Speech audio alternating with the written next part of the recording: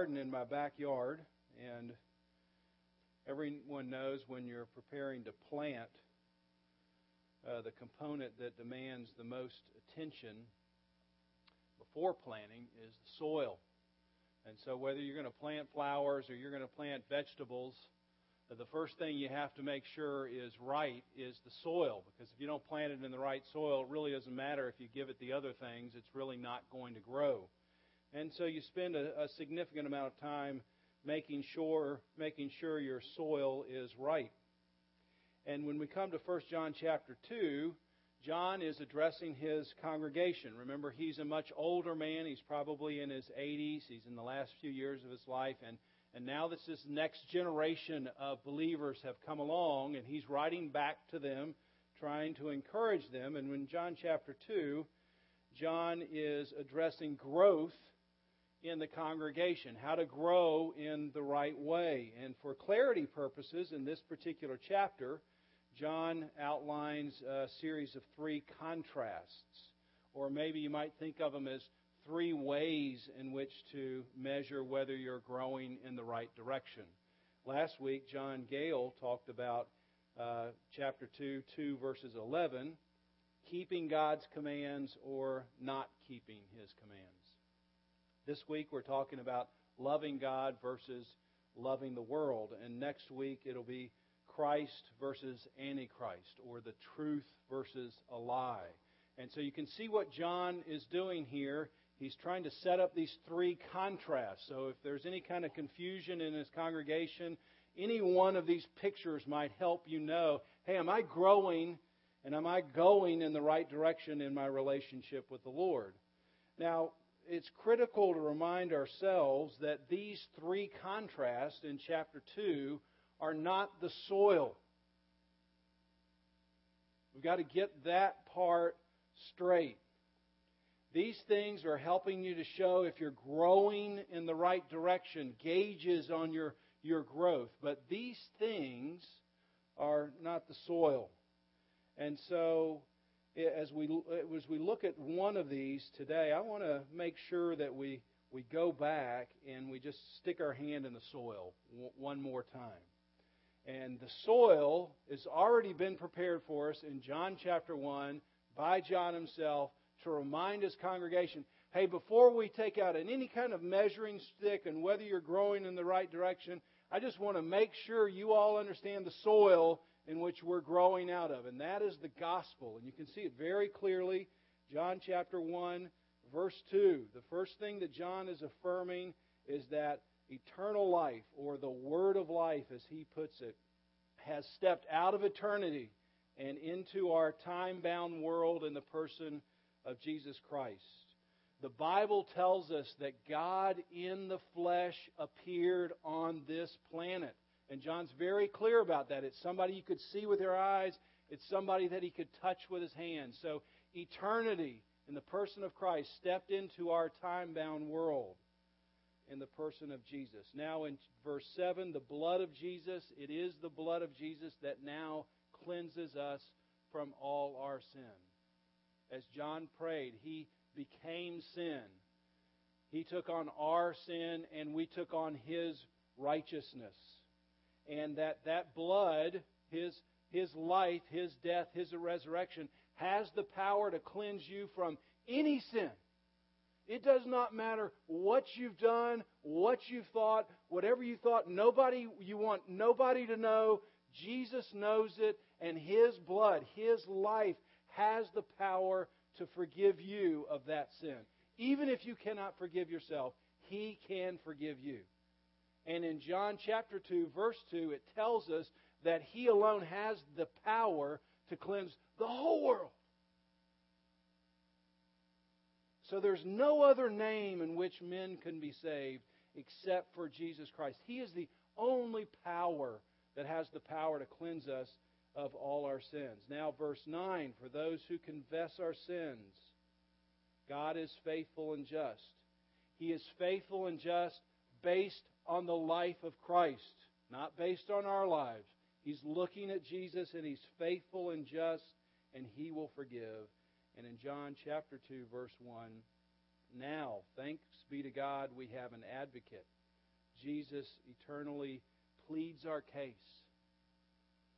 So there'll never be a time that something comes back up and we might have to pay for it. He's eternally existing at the right hand of God the Father, and He is our advocate for any sin in the past, any sin we may commit in the future. That's the good news. That's the gospel. And we've got to have our hands in that soil. And the reason the gospel is good news is because the gospel is God-centered and it's not man-centered. And that's why it's good news. I suspect no one here would think it would be good news if you came here today and I left you with a list of things that you had to make sure you did in order to receive the gospel. You would not think that's good news. You would go away burdened thinking, you know what, I may be able to keep these for an hour or a day or a week, but pretty soon I'm going to slip up. And so that's a man-centered gospel. That's not what we have in the Bible. John is wanting to make sure in his letter we've got our hand in the soil first before we move out from that soil. Our salvation is based not on what we do, but on what He has done. It's not based on our performance. It's based on His performance. In fact, the entire Bible is really meant to show you how God has been moving towards mankind. It is not a display of how mankind has been moving towards God, because mankind has not been moving in that direction. So God is moving in that direction. And one of the reasons it's critical, I think, in our minds to have our hand in this soil is because we all have this terrible tendency to make performance the basis of our salvation. Almost everybody has that tendency at some level or another. It's very hard to keep these things in the right perspective, and you just have this tendency to take your hand out of the soil and say, well, really, I think it's based on what I'm doing or what I have done. And so it's very easy and natural to make our starting point Ephesians 4:1, which says, I urge you to live a life worthy of the calling you have received. Be humble, be gentle, be patient, be loving. It's very easy to make that our starting point, Ephesians 4:1, rather than making our starting point Ephesians 1:4, which says this, for He chose us in Him before the creation of the world. He chose us before we were humble and before we were patient and before we were kind. The only reason we can do those things, and the Apostle Paul understands that, he puts the gospel in the very opening verses, so then when he gets your response to the gospel, your growth to the gospel, you're already in the soil. You've got your feet planted in the soil. It's the exact same thing John is doing. We have to understand the soil of chapter 1 before we start looking at our growth. John and Paul understand that if we start out with the things that we have to do, we're only going to breed a self-righteousness. We're not going to breed a God-righteousness. It's exactly what Jesus was talking about when He was looking at some folks in Luke 18. And He saw the Pharisees and how they were self-righteous. And He tells a parable about the tax collector.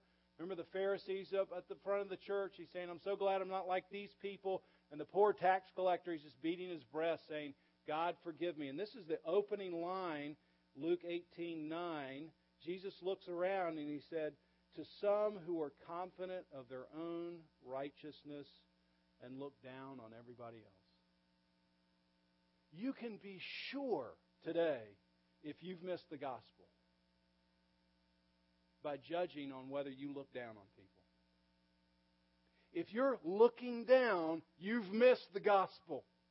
The gospel is always looking up. It's looking up at God. It's trying to get up underneath people and trying to lift them up, whether they're your friends or whether they're your enemies. And so if you have a tendency to look down, you need to go back to the soil and say, God has picked you up out of a miry pit. He hasn't seen that you're good. He's good. in and of himself. And so we've got to have our hand always in the gospel. It's also helpful because you can grow up in certain atmospheres like I did. I grew up in the South, and I went to relatively small churches as a kid, and by and large I enjoyed the people there.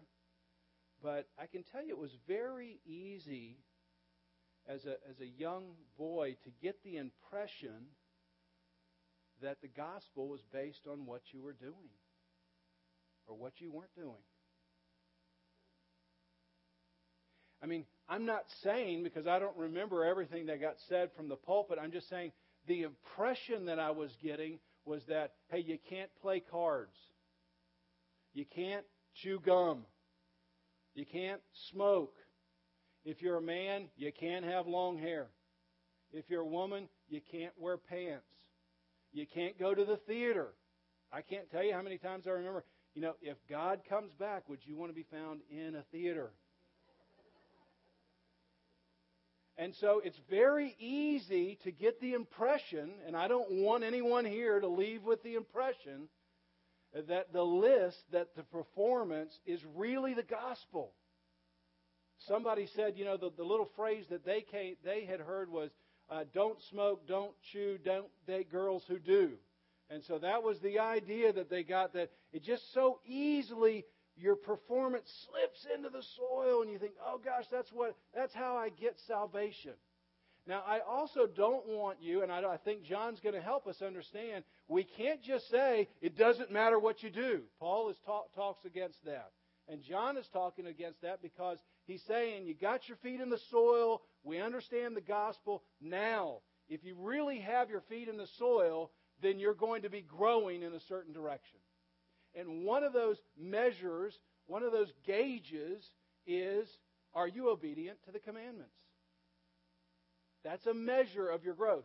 It's not the gospel, but it is you are being able to revisit and say, do I have my feet in the right soil?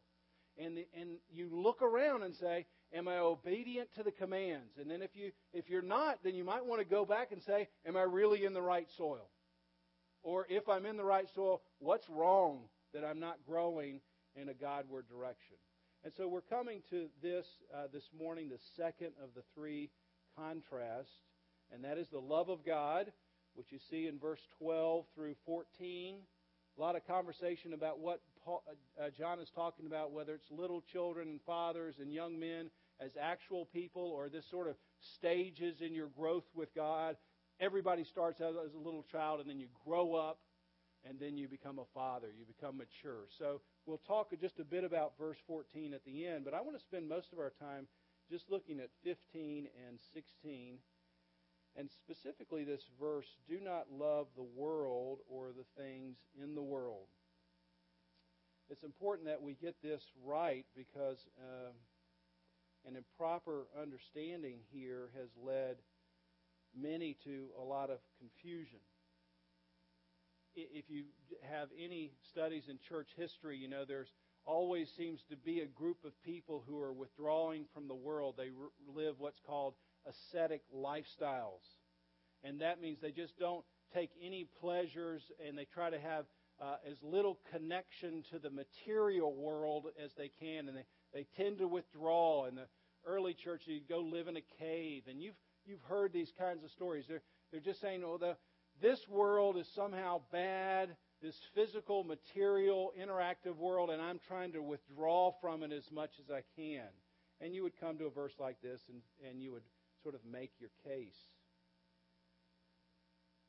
And I think that it's also confusing because you read this and it seems painfully clear. Do not love the world.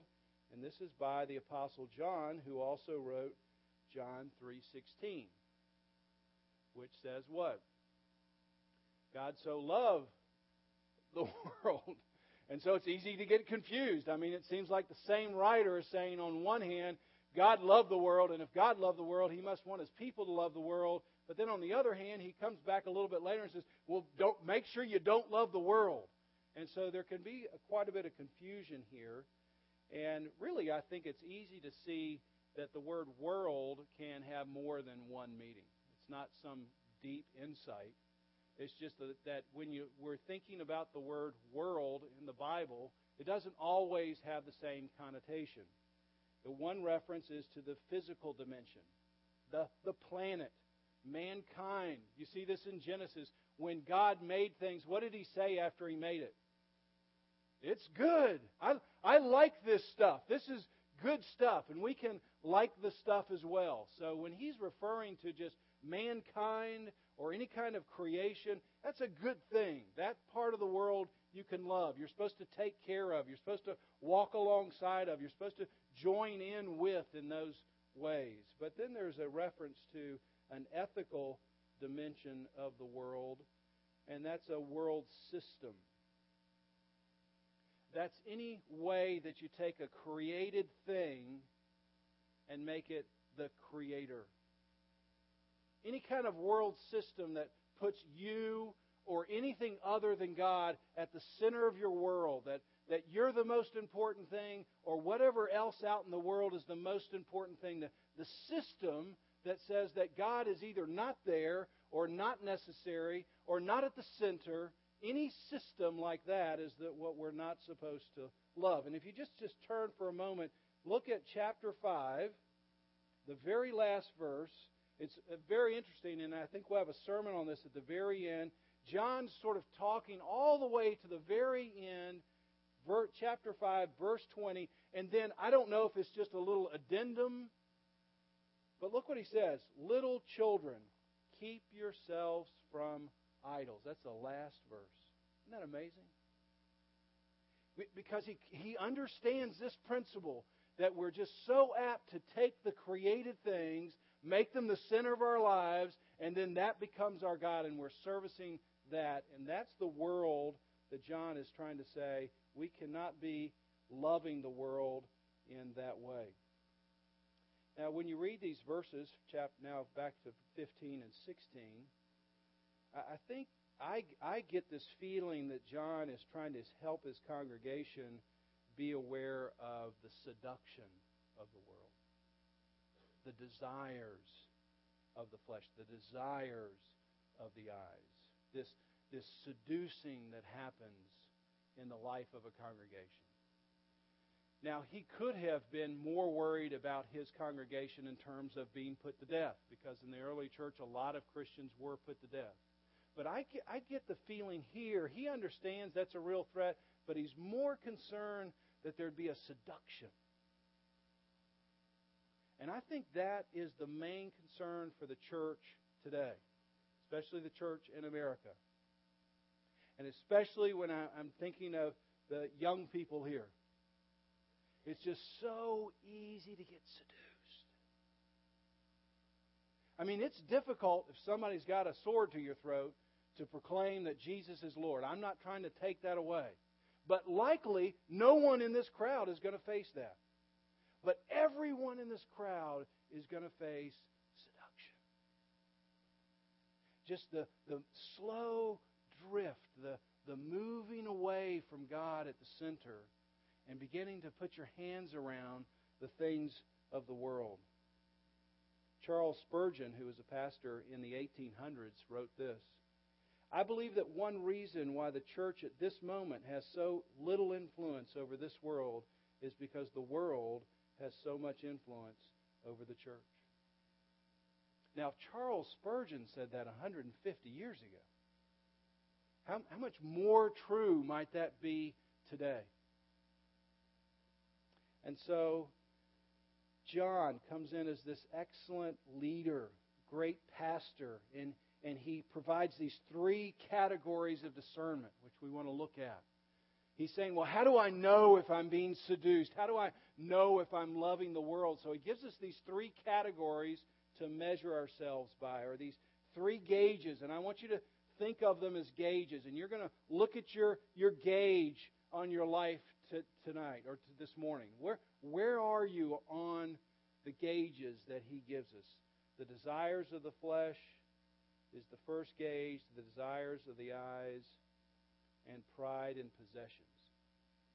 I actually liked the reading from the NIV a little bit better. The first one is the cravings of sinful man. The second, the lust of the eyes. And the third gauge, the boasting of what he has and does. Now, I want you to notice, before we look at these, John's brilliance with this list of three things. What is John drawing our attention to with this list? The cravings of sinful man, the lust of the eyes, the boasting of what he has and does. What is John telling his congregation is really at the heart of the problem? It's not the culture. He's not picking out things in the first century. They're saying, hey, here are the top three things in the culture. He's not pointing outward. What is he pointing? He's pointing to the condition of people's hearts. He's saying, hey, the real problem lies on the inside. And so that's why this book preaches today. And we're not just talking about battles that happened 2,000 years ago. These are the same battles that you and I have. And so John understands something very important, and that is that people are not coming to, and they're not born into cultures as innocent and with passive hearts. I want to say that again. John understands something very important that we need to understand. Nobody is born into a culture. Nobody comes into an environment with some innocent, passive heart. Nobody does that. Whatever your age may be, everybody comes in with an active heart. And that active heart is looking for things that are going to satisfy the appetites of the flesh. Looking for things that are going to satisfy the appetites of my eyes. And looking for things that are going to satisfy my ego. No matter what culture you're born into, you have those things in your life, and you're hungering after those things. You have an active heart after those things. And thanks be to God for the gospel that He's given us. He's taken out that heart of stone and given us a heart of flesh.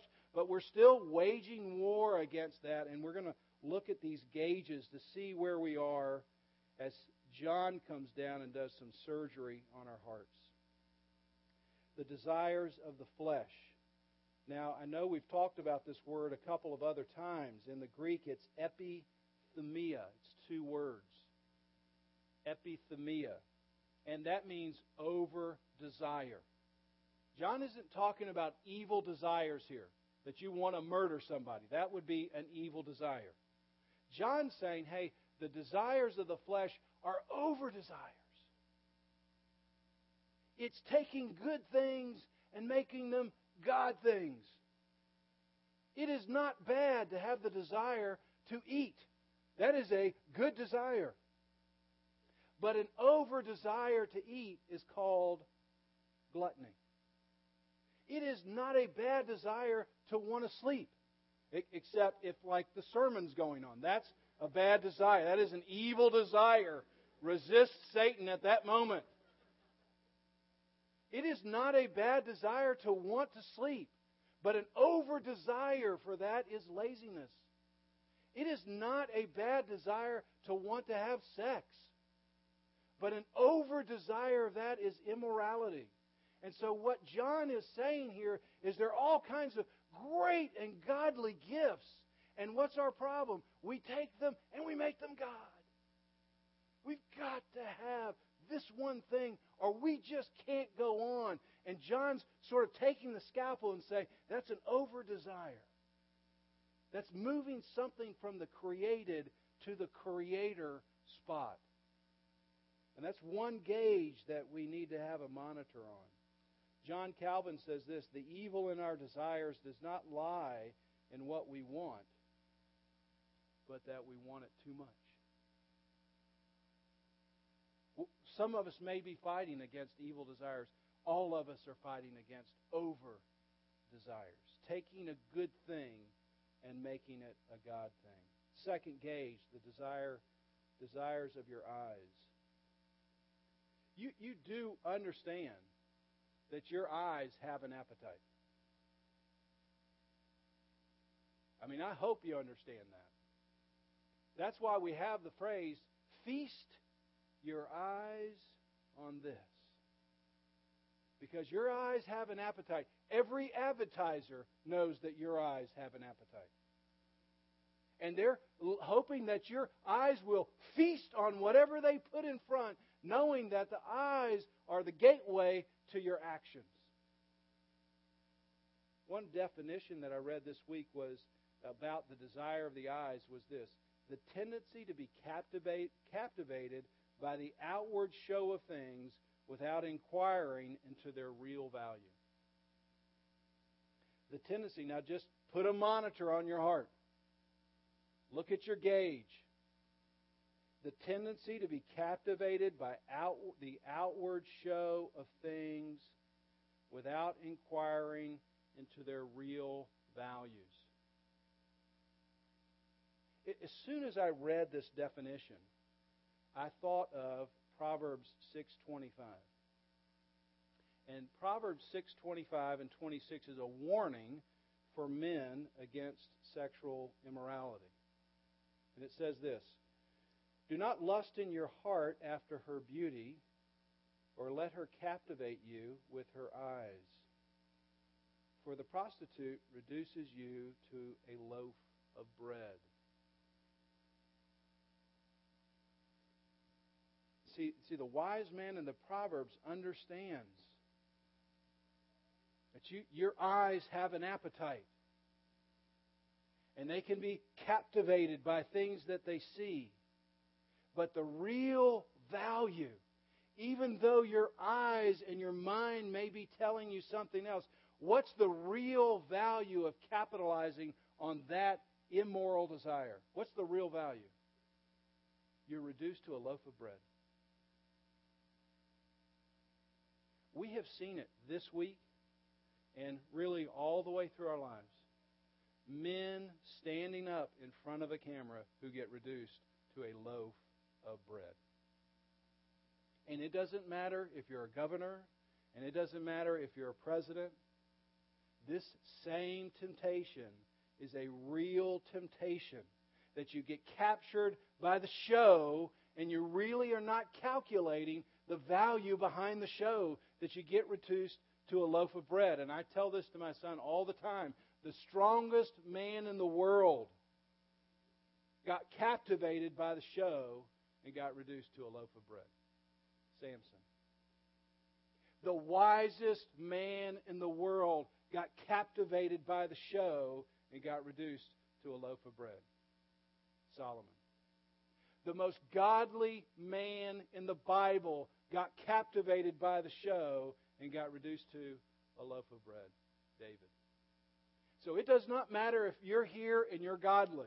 It does not matter here if you're here and you're wise. It does not matter if you're here and you're strong. It has brought down all these people. And whether you're battling against sexual immorality or you're battling against materialism, it's the show.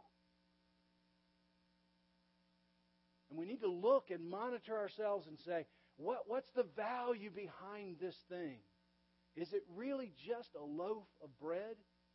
Or is it something eternal that's worth investing our time in?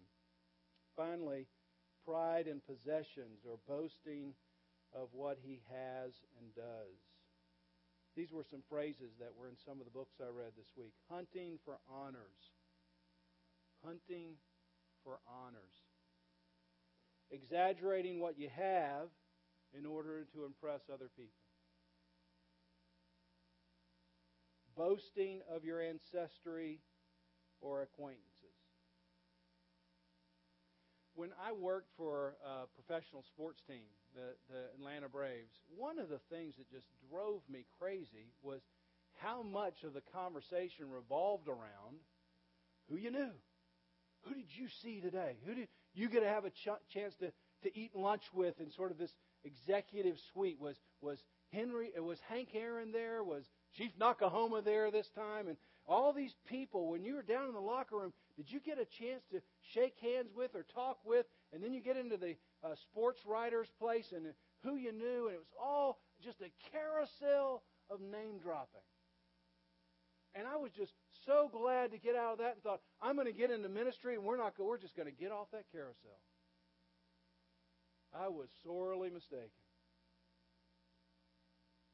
It is so easy to get on that spiritual carousel of boasting. Oh, Pastor Paul, I'm just reading this deep devotional by this medieval mystic, and it's really, and I think, are you really moved by that, or you want me to be moved by it? I listened to, I heard, I know, I got the signature of, I was underneath so-and-so's leadership, and it's just a carousel of name dropping. Who you know, what you've read, that you're serving. You wouldn't believe I've just worked every day this week, and as soon as I got off work, I've just gone and worked for the church, and it's just a carousel of boasting. I'm just using another avenue to impress you.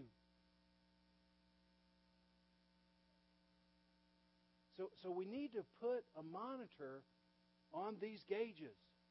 And we need to ask ourselves, if we're really planted in the right soil, are we growing in the right direction? Has a good desire for you become a God desire? Are you captivated by the outward show, or do your eyes just feast on things without calculating the real value behind those things? Do you just drop in things into a conversation? Just try to impress somebody that you're with? What you've read, what you've done, who you know? I mean, it's not bad to bring it up. It's just if you're bringing it up so that you hope somebody really would be impressed with you, and you have to be very transparent on this with your heart. John is clear in these last verses. None of these things are from the Father.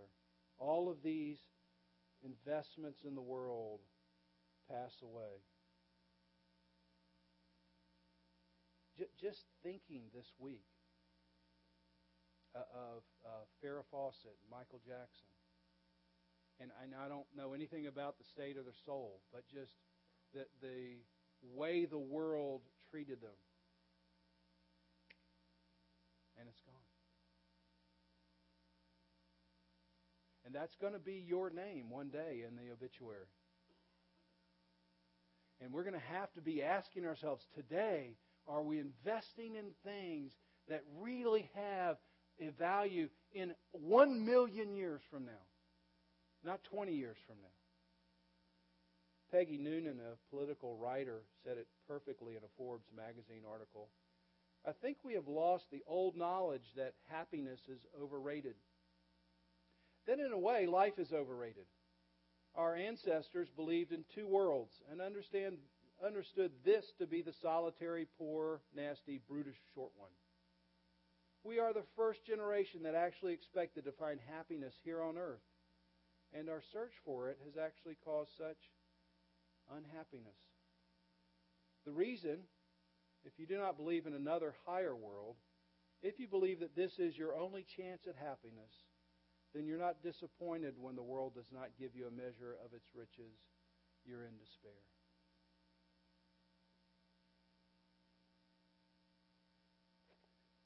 Just as a way to conclude, verse 14. How do you have the strength to not love the world and love God? I mean, we've articulated the love of the world, and that's maybe something that we need real clarity on. And I think John gives us some help in verse 14. How is it that I can move away from these things that are capturing my attention and move in a Godward direction? And he talks about these young men. I write to you, young men, because you are strong. Okay, so when I read that, I'm leaning forward. I'm saying he has notified somebody, he's noticed somebody in his congregation and saying, hey, you are one of the strong ones. And I want to say, well, how did that person get to be a strong person? Because I want to emulate that if that's possible. And look what he says. You are strong, and the Word of God abides in you. And because of that, you have overcome the evil one. How does a young man keep his way pure according to the psalmist? You should know this verse. By living according, what? To His Word. That's how young men, whether you're young in your faith or you're actually a young man, how is it that you work yourself into a Godward direction? You abide in the Word of God. There are other spiritual disciplines, but you abide in the Word of God. Paul says to Timothy, train yourself to be godly. Nobody drifts into godliness. You don't just drift and go, wow, I just turned out to be a super godly person.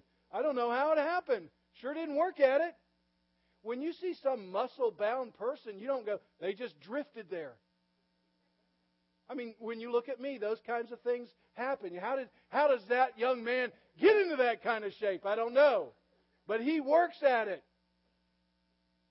You train yourself for these things. And when you see somebody who's excellent in something, you know they did not drift there. They trained themselves to get to that point. And so we can be very lazy Christians and say, I'm just in the gate and I'm going to go to heaven, and that's sort of it. And John and Paul are saying, train yourself. Because if you don't, you might be seduced. And it might be that you never had your feet in the right soil. Let's pray together. Lord, you have really helped us through the Apostle John to see these gauges on the dashboard of our life. And I am praying, Holy Spirit, that you would help us see what we could not see. We are the best believers of lies to ourselves about ourselves. We always give ourselves a break. We always look better to ourselves than is realistic. And so I pray that John, like a great surgeon, has used this scalpel to come in and really identify problems in our heart. That we have over desires. That we have been captured by the show. That we are constantly trying to impress other people by what we have or what we've done. And so do your divine work, I pray, in all of our hearts here.